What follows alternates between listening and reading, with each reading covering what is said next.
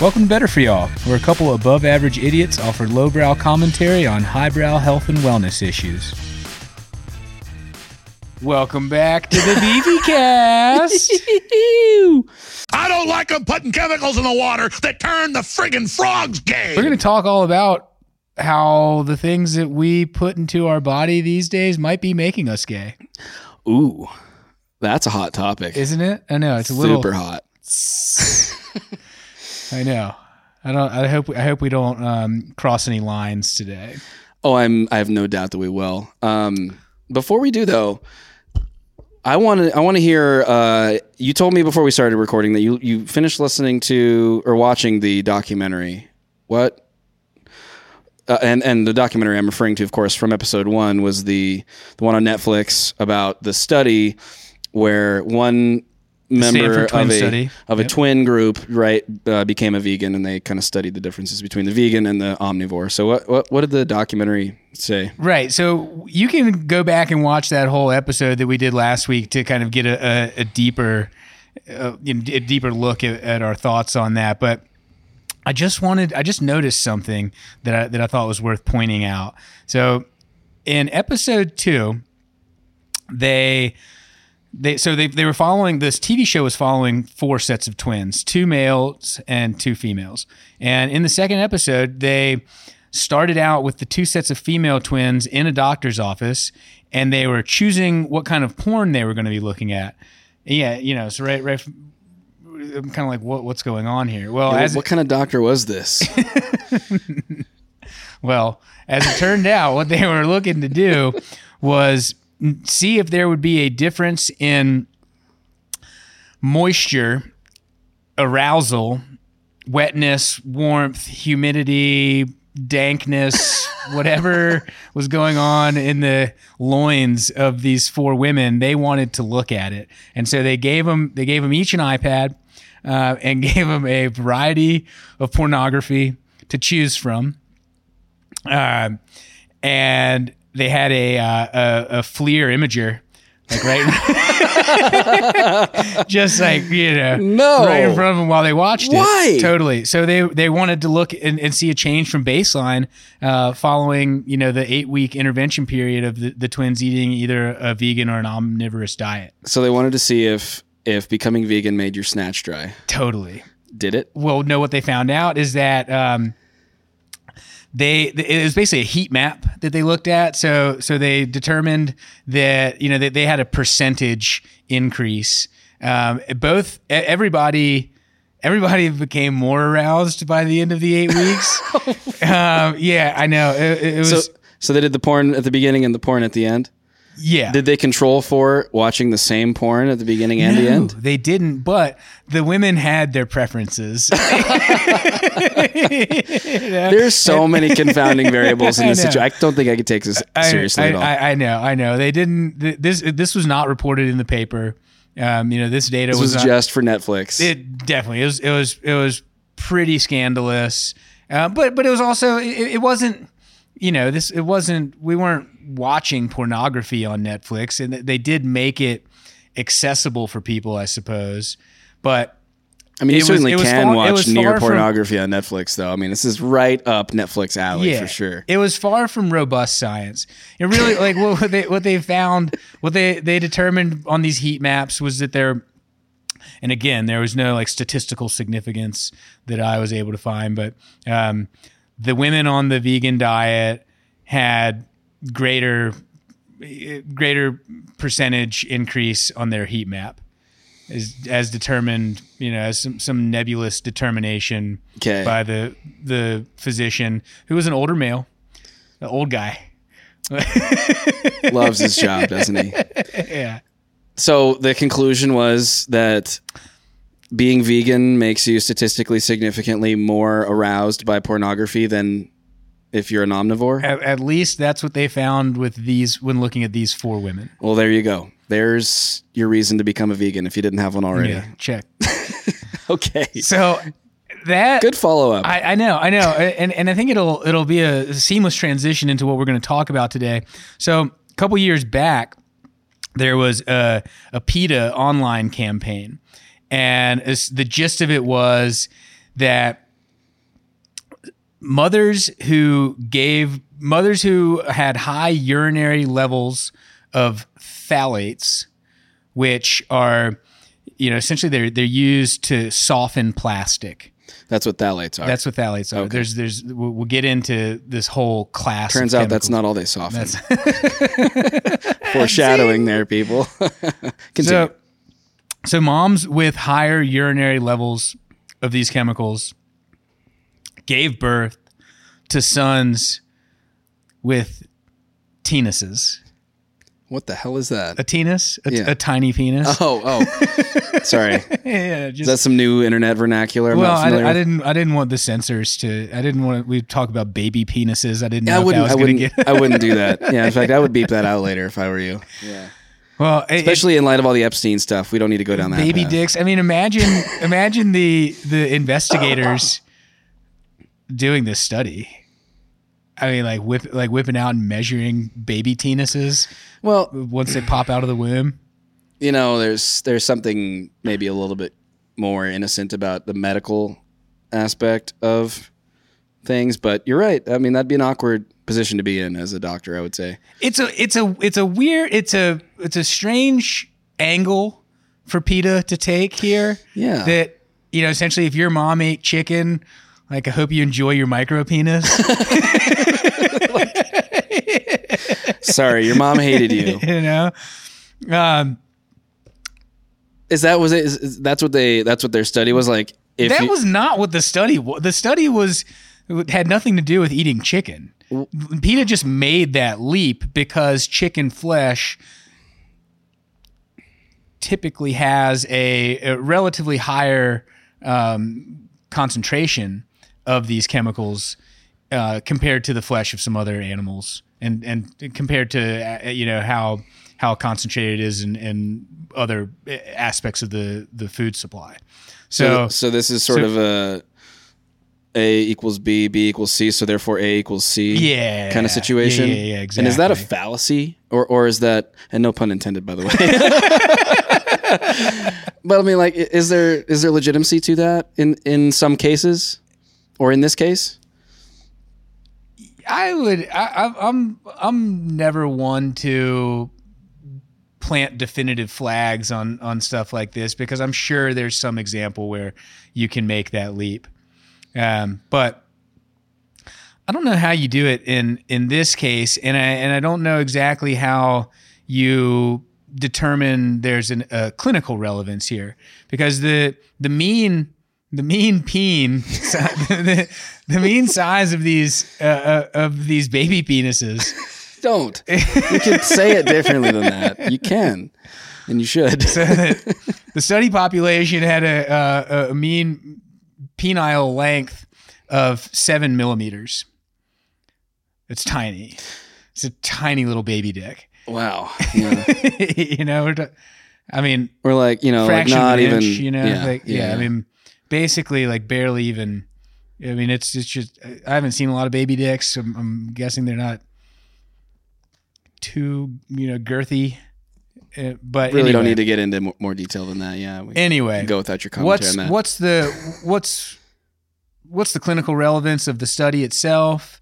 That kind of opened up a little bit of area of exploration in my mind. I was like, why are we looking at this? Mm-hmm. What are these things? We're hearing about these things all the time right now. They're the hottest thing to hate in the nutrition. Phthalates, PFAS, forever chemicals, BPA, these endocrine disrupting chemicals, right. The EDCs, everyday carry, if you will, because we're carrying them around. We're just carrying around forever. Wow. As it turns out. So these things, again, like we talked about, the phthalates, they make plastics softer. BPA, that's some of these PFAS and BPAs. These are put on surfaces to make them resistant to like oil or water or grease.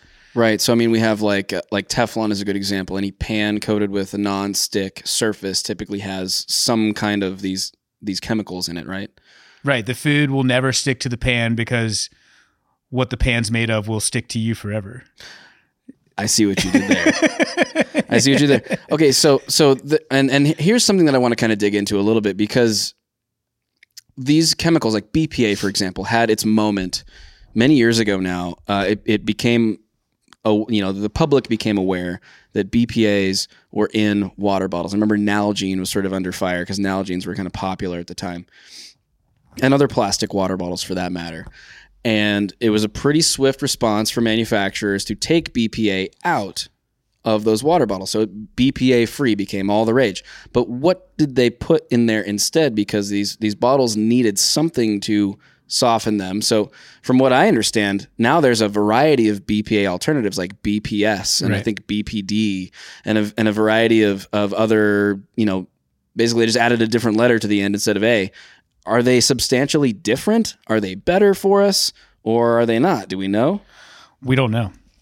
And that's really the $1 million question here. Is what we do know is that there at this point are hundreds of in vitro, animal, human, epidemiologic birth cohort studies that show that effects or associations between these environmental chemicals and things like obesity.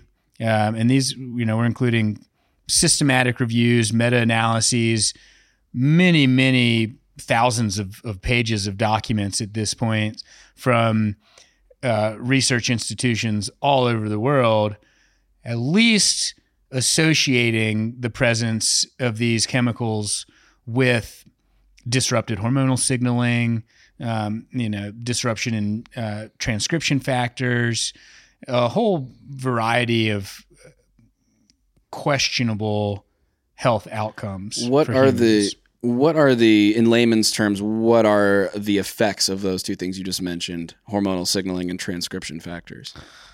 Vast and varied. A lot of these, there's a new kind of model of obesity. So we're always looking at how we can bridge the gap between the individual's choices and the systemic factors involved in driving negative health outcomes. And so one of the big ones we've always looked at is this the model of obesity, because obesity is becoming, as you well know, over the last 50 to 70 years, we've just seen this rising rate of obesity. It's affecting populations it previously hadn't. It's running rampant in small children. So we're trying to figure out what the causes are. There were really like two primary models previous to the last 10 years or so.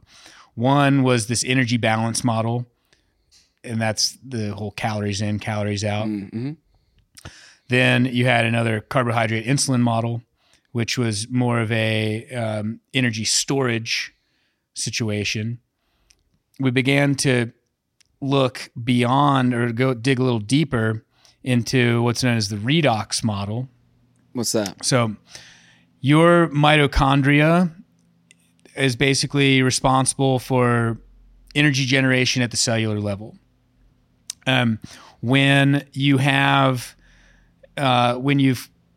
met your energy needs, but there's an excess balance, your mitochondria wind up generating what are called reactive oxidative species, ROS. Mm-hmm. So these are the reasons why people take antioxidants. Oh, okay. Okay. So as you begin collecting these ROS, these reactive oxidative species, you can have cellular damage that ensues if you're not able to kind of clear those species. And ultimately, like the more species that develop, your antioxidant systems become overwhelmed. They're unable to clear the species that are there. More build up leads to cellular damage, leads to metabolic injury. Interesting. Okay. So when you say that, you mean like, is that obesity? Is that cancer? All the above? It can lead to any number of metabolic disorders. when she started talking about, the body's going to respond to excess of glucose. You're going to have the beta cells in your pancreas release insulin to try and shuttle that glucose into the cells that it needs just to live, whether that's brain, muscle, these sinks that the body has a good way of storing that energy. If with the presence of too many of these reactive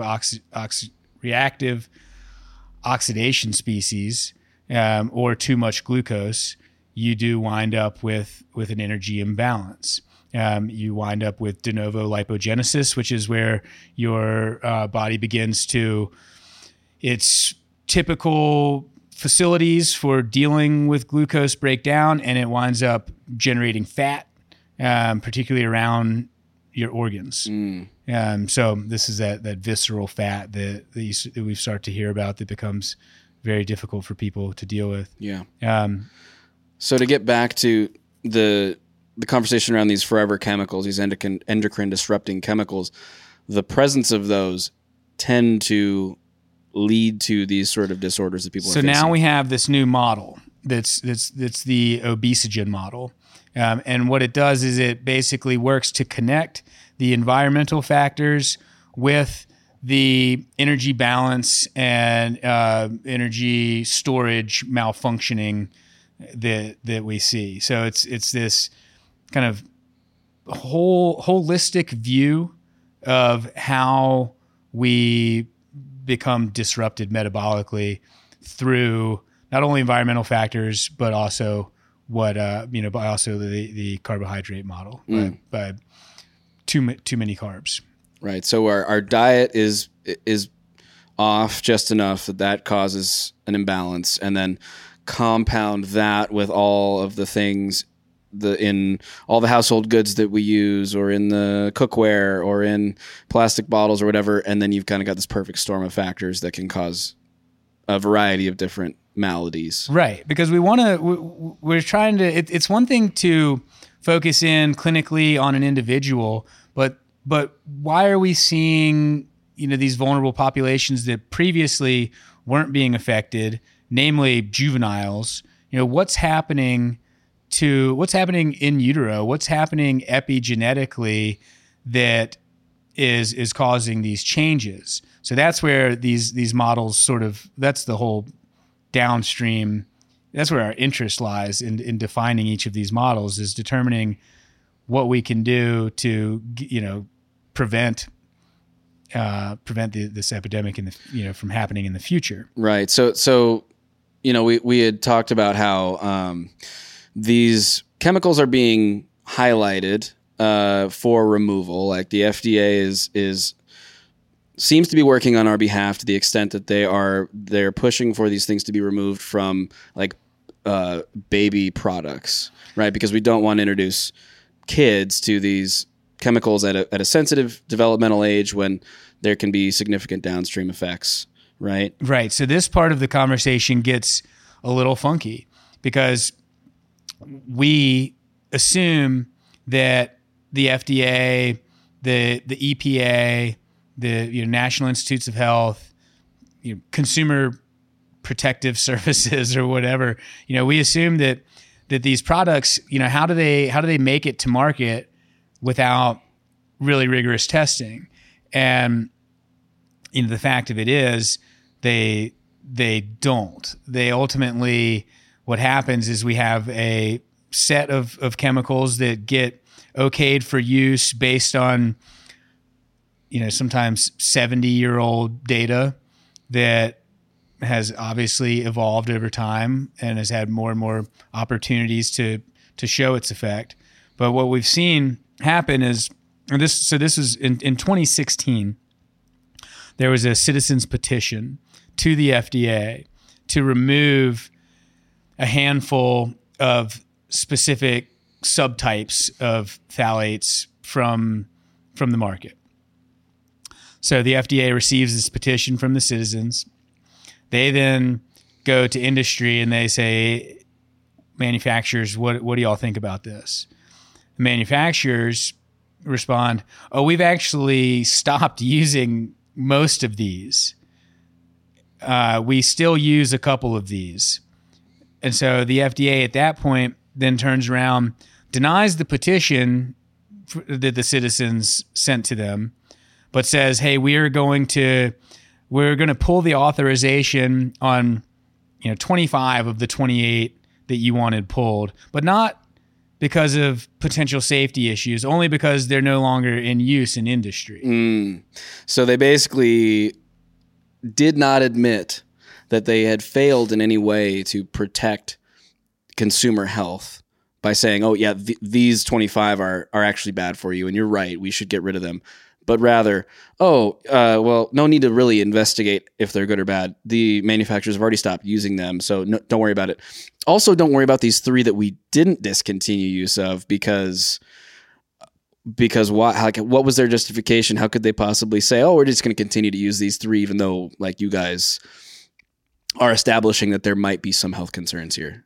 So this is a case of, absence of evidence is maybe evidence of absence. It's very difficult to determine any kind of acute impact of these chemicals on development in a human. What were the 3? Do we know specifically what the 3 phthalates were? Oh, we could pull that list up. I'd be really curious to know what research there is to suggest any link to health. So, health I mean, there's you've got MEH. So it's what is it? Methyl hexyl phthalate. There's like a mono ethyl hexyl phthalate. There's a di ethyl hexyl phthalate. And then there's like just a mono ethyl phthalate and a diethyl phthalate. Those are like the big ones that seem to be still used. They all sound like things you would not want in your body. Yeah, just some some chemistry bullshit that like better living through chemistry. That's what kind of ushered in this the modern life. What is that, like DuPont's slogan Totally. or something? Actually, it seems like it would be better living through chemistry as like everyone's like glowing and fucking vibrating. And remember, this is one class of these things. We've gone on to identify a handful of these from parabens that are in things like aerosols or in our deodorants or shampoos, dishwashing detergent, laundry detergent, all this stuff, to the liners that help, keep things wicking sweat from you, to the liner on the inside of an aluminum can, and to, again, the phthalates that add a bit of flexibility to plastic. These things the PFAS that are so dominant across non-stick cookware.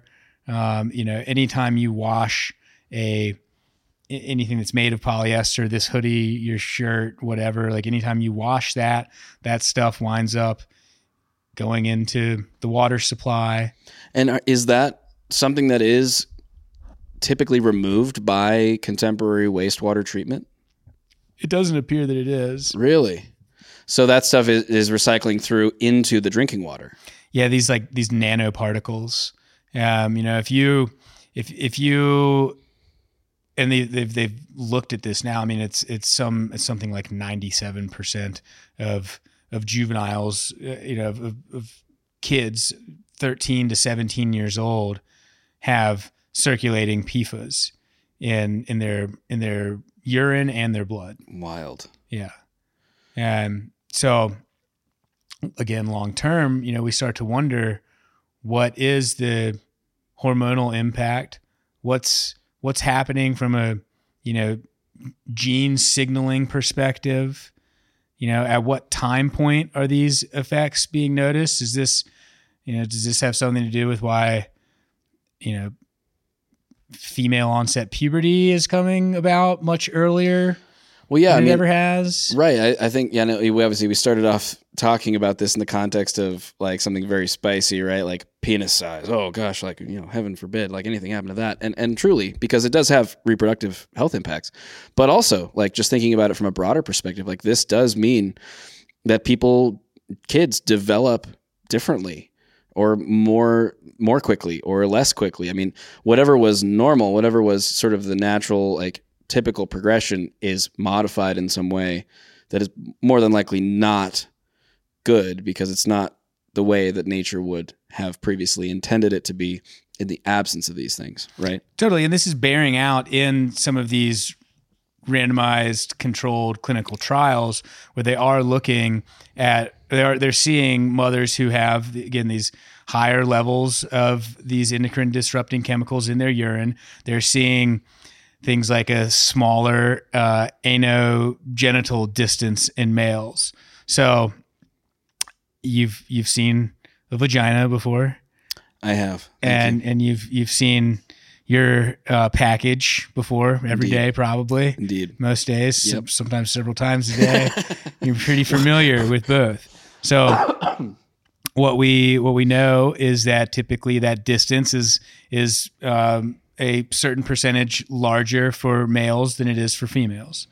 So the distance from the middle of your anus, the middle of your butthole to the beginning of your genitalia. Okay. We've referred to this as the taint, right? Technical term. Yeah, exactly. But the AGD, the anogenital distance, is how the anatomists will refer to that. And because we're mature, it's a good marker of androgenic development for kids. And because we're mature and professional, we will refer to it as the AGD, not the taint. Yeah, totally. But interesting to note that something so juvenile would have such interesting scientific impact, or relevance today. Anyway. Yeah. So that seems to be where in this attempt to, I mean, for lack of a better word, gaslight, we get industry and bureaucracy teaming up to tell us, with regards to the BPA situation. So they say, first they deny that anything's wrong, right? These things are perfectly safe. Use them on everything. Then they say, oh, wait a minute. Some of these BPAs aren't safe. We're gonna replace it, but it's okay because we're replacing it with BPS. Then they essentially normalize these things, and they've become so ubiquitous that it's hard to really live without them. And this is what's known as the kind of cross-industry playbook of consumer deception. This is how they sort of frame their arguments to alleviate any concerns from the consumer that there's any nefarious activities afoot. This is Big Sugar did it, Big Tobacco did it.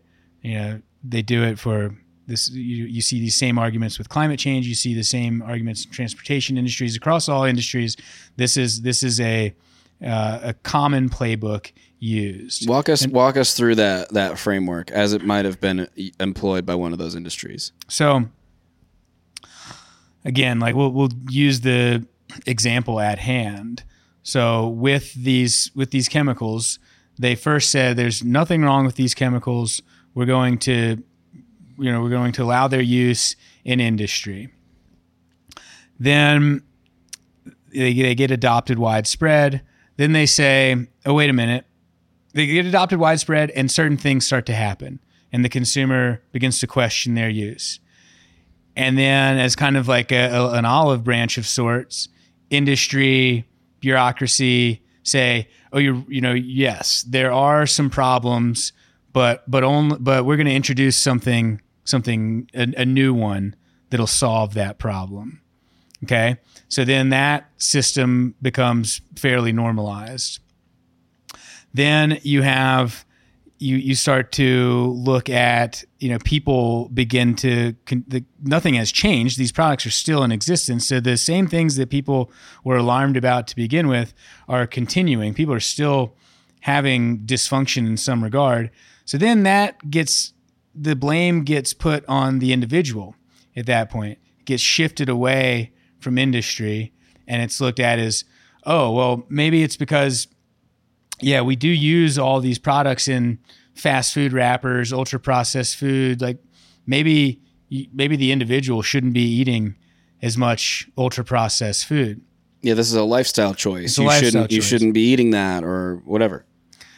Then it becomes scattered, where these products are so ingrained in everyday life across multiple industries, across multiple use occasions, where it's just become so normalized within daily life, and the web has become so complex and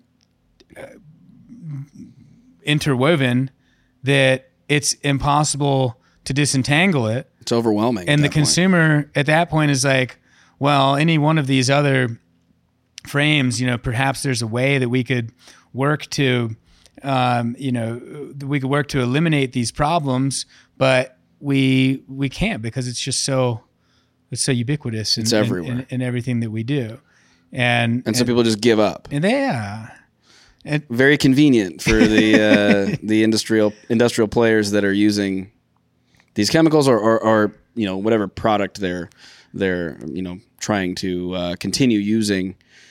And what you're starting to see is that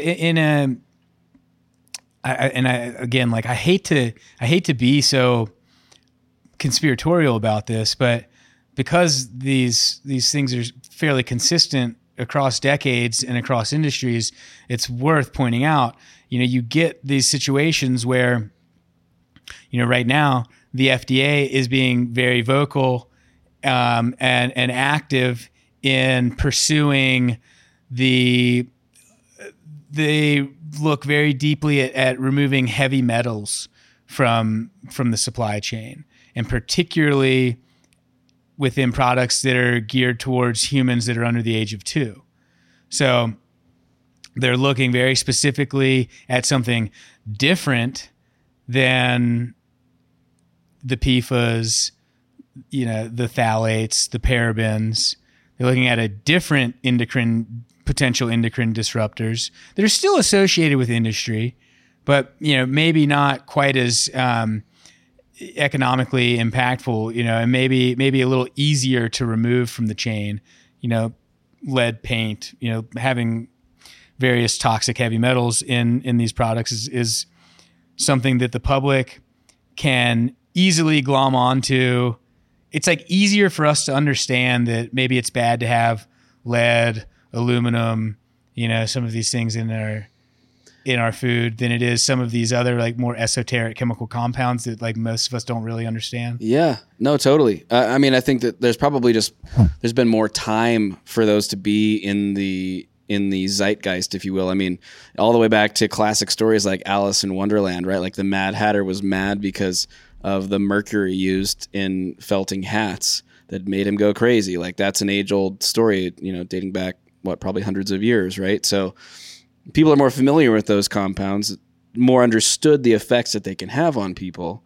So perhaps it's a little easier to wrap our minds around that rather than this like really long amalgamation of hexodimethyl, whatever the hell it is, right? Like that's just a lot harder to conceptualize, and especially because there's so many more of them. Like they're creating new ones every day to replace the ones that we've decided are bad. So like it is sort of just this like whack-a-mole of chemicals that appear in everyday life. I can totally understand why people would get overwhelmed by it, because okay, so you say, okay, we have to get rid of endocrine disrupting chemicals. What does that mean if you want to eliminate those from your life? It means hygiene products, personal care products. It means laundry detergent and dryer sheets and fabric softener. And it also means dish soap and hand soap. And, it's in your clothes too. And it's like, where isn't it? Where aren't they at this point? Very few. I mean, essentially, this becomes a very deep rabbit hole that one can pursue, and it will 100% involve being ostracized from your community, depending on, who's in your community. Yeah, it will absolutely, it's going to cause some inconveniences for your family.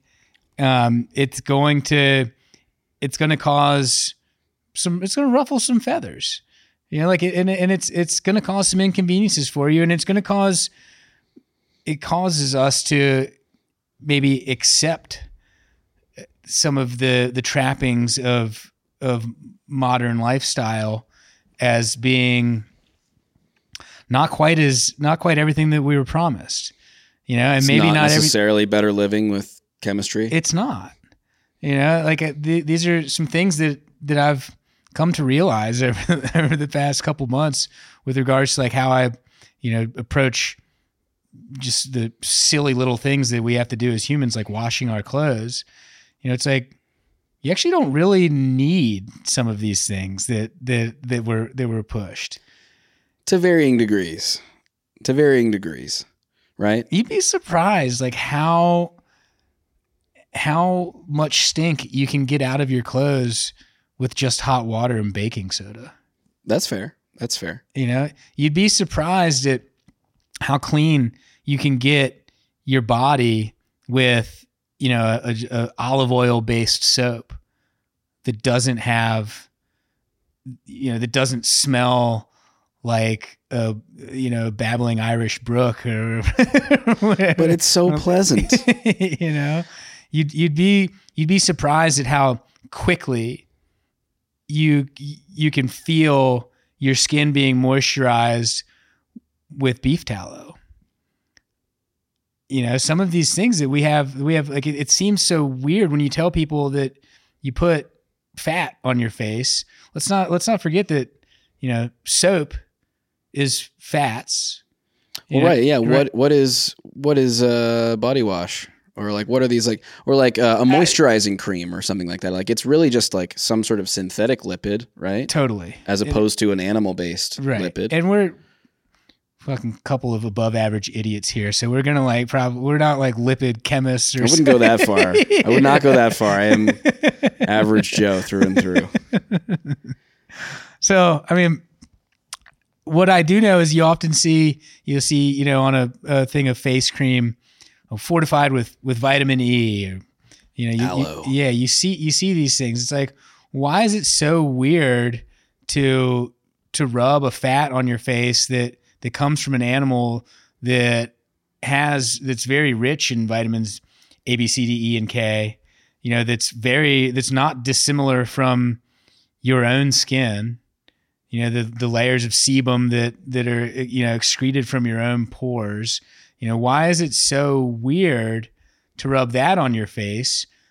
Something that you'd have no problem eating, but it's Petrochemical. Okay to, rub this petrochemical from Procter and Gamble or whoever all over, the largest organ on your body.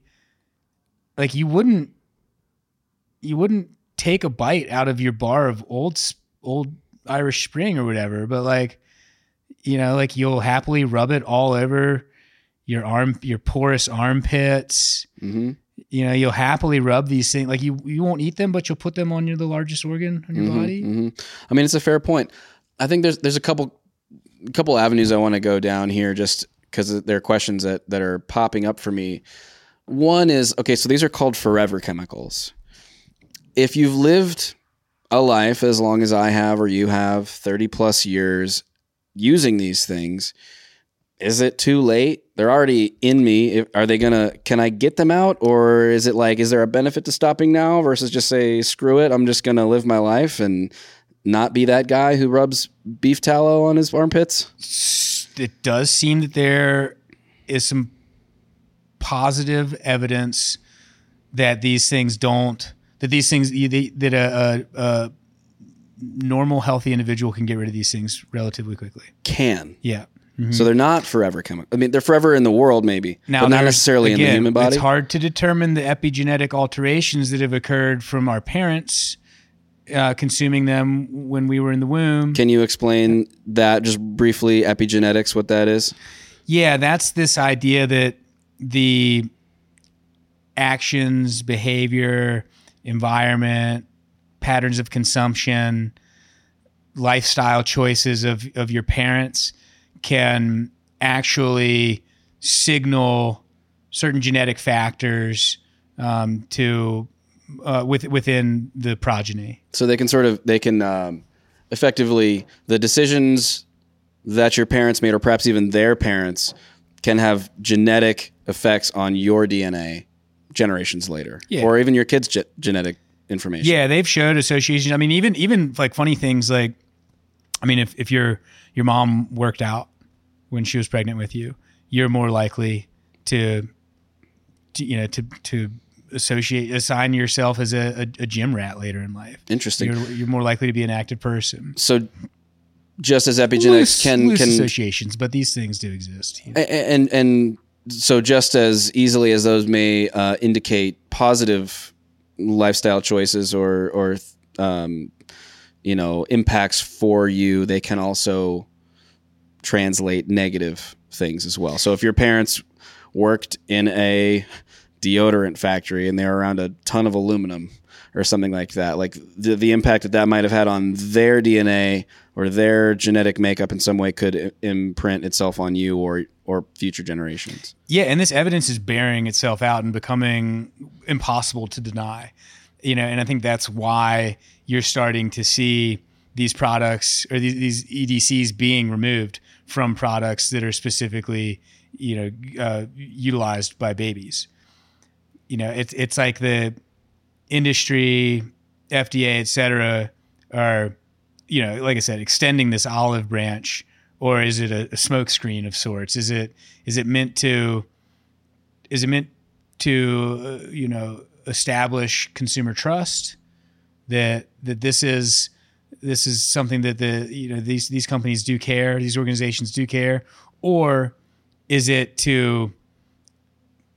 some other kind of like more nefarious motive, or is it just like they can't deny it, they need to start doing triage, might as well start with babies, right? with the ones that we can actually do something about, for sure. For sure. Well, yeah, I mean, I think there's probably a couple threads to pull there. I mean, like, we both know that, I mean, value judgment aside, companies' first objective is to make money and to benefit their shareholders if they're a public company, but to create profits, because that's why people go into business. That's why businesses exist, is to create valuable products for consumers and to create value and to produce revenue. Totally. You can't exist without that. No, the executives at P&G or wherever, like, they want a healthy family too. Well, sure. Absolutely. Why not? But just like, tech CEOs might select which social media platforms they let their own kids on, or which media they let their own kids consume, you might wonder if the CEO of Procter & Gamble allows those products into his or her home versus maybe more natural alternatives. But we don't need to get into the psychoanalysis of the CEO of a large CPG company necessarily. There's a lot we don't know about that, so that's not really fruitful. But bottom line is, there is evidence to suggest that a healthy human can detox from some of these forever chemicals relatively quickly. What's relatively quickly? I think these things get out of your system in 24 hours. The problem is we're just constantly exposed to them. Interesting. Yeah. So I mean, say you were to just completely purify your home tomorrow and get rid of all of them. Are you still exposed peripherally from like what's coming out of your neighbor's dryer vent and pumping into the air that's getting sucked into your house? Like, how puritanical do you need to be to like protect yourself from these things? I mean, and maybe you don't know, but I don't have all the answers here. Here's how I've gone about assessing and managing my risk. So I'm a firm believer, proponent in getting regular blood work done. Okay. We know that. So the easy things to start with would be looking at your liver enzymes, ALT and AST, and looking at your kidney function, your glomerular filtration rate. If you can look at those things first, because these are going to be the first phase detox, first line of defense in terms of detoxification. If you can look at those and say, hopefully, everything is going great. You can at least say, okay, I'm doing all the things I need upstream in terms of my lifestyle, my hydration, et cetera, to make sure that my detox system is firing. If you see that there's some issues, there's easy things that you can remedy them with. There's supplemental things that can be remedied. I'm not going to recommend any supplements, but we are not doctors. Yeah, exactly. This is not medical advice. There are any number of sources that you can pursue on your own to look at how you can benefit your detox system. So I would start there. Just those are relatively easy things to look at. So understand your baseline, where your blood work is now and how your internal filtration systems are working. Yep. And then if someone wanted the top levers to pull in terms of removing some of these things from daily life, consumption, the home, et cetera, what would be the top ones you would look to? Man, I hope that this makes people realize how sincere I am about this, given that my living comes from the sales of beverages in aluminum cans. I personally have limited my intake of drinks from aluminum cans. I keep that to a bare minimum. Because of the chemicals in the liner that's inside of all of those cans. Wow. That's probably something my partners would hate to hear me say. But I think it does demonstrate, a degree of high, integrity to be honest about that. So alternatively, you would drink out of what, glass or stainless steel? Glass or stainless steel works great. Certainly avoid plastic. Every time you unscrew that plastic lid, you're getting nanoparticles of plastic that go into that beverage. They're establishing that within any plastic sealed beverage, there's, some hundreds of thousands of units of particles of microplastic. Every time you unscrew the lid, screw it back on, you're going to get those little microparticles that you're consuming. So ditch consuming plastic from plastic. Mm-hmm. But plastic packaging is ubiquitous in food. Right. It's exactly, including all of the food that packages anything you get from Wendy's or Taco Bell. Not even that. You're going to eat the highest quality organic grass-fed ground beef that you can buy from your local co-op, and it's going to come in a shrink-wrapped plastic pouch, or it's going to come in waxed paper of some kind that I have to imagine has some sort of plastic chemical lining, right? Yeah, and what's the alternative there? I don't know yet. You got to literally go butcher the cow yourself. Just take a bite right out of it in the field. Yeah, these things will probably get addressed at some point. Or maybe we start, drying out the intestines and sealing the meat in the stomach or something. I don't know. That's ridiculous, right? But it seems this is not every day. That's a solution that maybe agriculture will solve at some point. That's a tiny one. To me, the bigger hurdle, though, is going to be the FDA, right? Or the regulatory bodies that certify the packaging that food comes in, because they are the last line of approval for, what counts as a food safe barrier for your product. They're the ones that mandate, and probably rightfully so, right? That a beverage have a liner inside the can. Because do you want the beverage in direct contact with aluminum? With the aluminum, right? Probably not, because we know that aluminum is a neurotoxin, which you are getting on your lips every time you put your mouth on an aluminum can. There have to be microparticles of aluminum there, right? Oh, totally. We did the corrosivity testing with our liquids, and met well below the minimum detectable limit. But that's a thing that you're only required to do one time for one can manufacturer.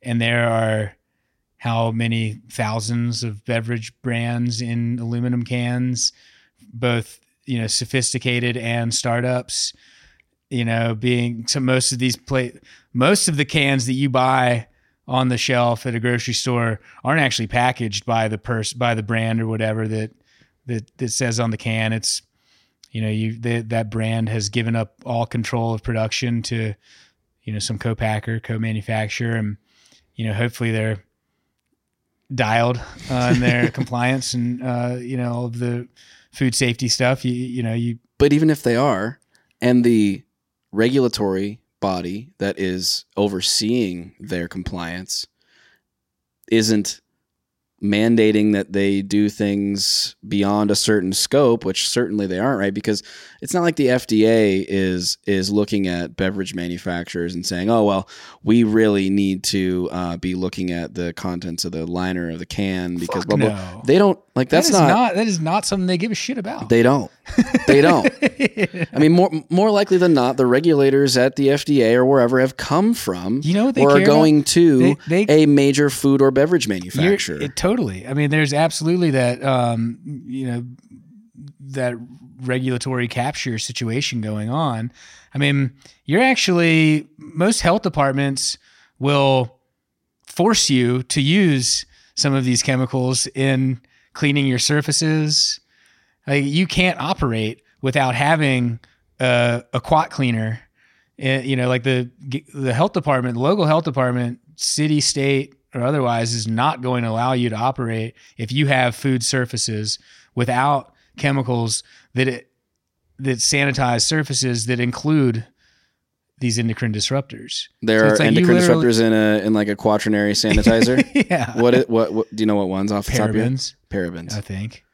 Wild. Yeah. So like, there's certain levels of bureaucracy that have just made it impossible to avoid these things, if you're manufacturing consumer packaged goods, and therefore if you're consuming packaged goods, you're being exposed to these, whether or not you've ever given any consent, to. So the best things that you can do, the highest leverage, levers that you can pull to get some of these things out of your life would be being deliberate and intentional about the containers from which you consume, right? Yeah, so coffee, reusable or disposable coffee cups, don't get that shit out of here. Right. Like get a reusable stainless steel coffee mug and bring that to your barista to make your coffee in that instead, right? Like, that's a pretty easy one. You and I have been using a beef tallow based deodorant. Oh, you're gonna just out me like that on the show? You're gonna make me that guy? People are gonna be like, "Oh my god, he's the guy who's fucking." No, it's all right. My other podcast, everyone already makes fun of me for being the guy who rubs his deodorant on with his finger, which I'm okay with because you know what? I feel better about not putting whatever those chemicals are on my skin. And I do want to make sure that we get to this, and we don't have to dive all the way into it right now, but I want to talk to the audience about why it is that we're doing this show and what the purpose is and the value that we want to hope to add here, which I think is taking a little bit of the insider knowledge that you and I have in the food and beverage industry from years of working in that space and convey that, and also give people, a little bit of an idea of ways that we can incrementally improve our lives through, the Kaizen approach to personal health, and also just like the freedom and the responsibility that we have to make intentional decisions about the things that we put in and on our bodies. Yeah. And that's one of them. I mean, anything that goes on your skin is like you said, being absorbed into the body's largest organ. That's a huge one. Dude, I'm really grateful that we get to kind of be the test subjects for a lot of this stuff, because I mean, we're not perfect by any stretch. These are trappings of modern society that we're testing on ourselves. We're seeing that there are problems. We're removing them. We're identifying alternatives. We're constantly evolving our understanding of what it means to be better. And, that's what I'm hoping that we can kind of impress upon anyone that likes and subscribes to this, or even just listens passively, is that, we don't need we don't need everybody to be perfect. We need like everybody to just be a little better. Well, yeah, and I mean, that's the opportunity Yeah. that we each have, right? And I mean, you know, because we talk about the philosophy behind the better for you space in general can be laden with a bit of guilt, right? It was like, oh, well, you're not making the best decision by going to Wendy's or, you know, by eating this convenience meal, this highly processed thing. But like we have busy lives and we have situations where we don't always get to make the best decisions, but there are places where we do make the better decision we can, and to just apply that opportunity to be like 1% better here or there, that 1% adds up across a year, across a day. You apply that principle and watch the momentum that builds behind it. Mm-hmm. It starts translating into all these other aspects of your life. Yeah. I think we have an interesting opportunity to, like you said, be the test subjects in a way, because we are seemingly similar in the sense that we are willing to be early adopters of interesting new trends or, you know, health products or whatever. And hopefully, you know, we can stumble onto some things that provide value to others as well. And I think that there are a few things out there, a few levers we can pull that can have an outsized impact. And I look forward to exploring some of those. Oh, we're going to get into it. We're going to get deep, buddy. Yes, we are. Yeah. Yes, we are. I'm ready for it. All right. Final thoughts before we close up? Don't wrap your barbecue in aluminum foil. And don't wrap your balls in plastic. Thanks for watching.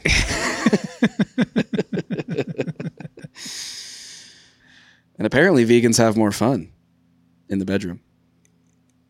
Dude, I have a really good time in the bedroom. Dude,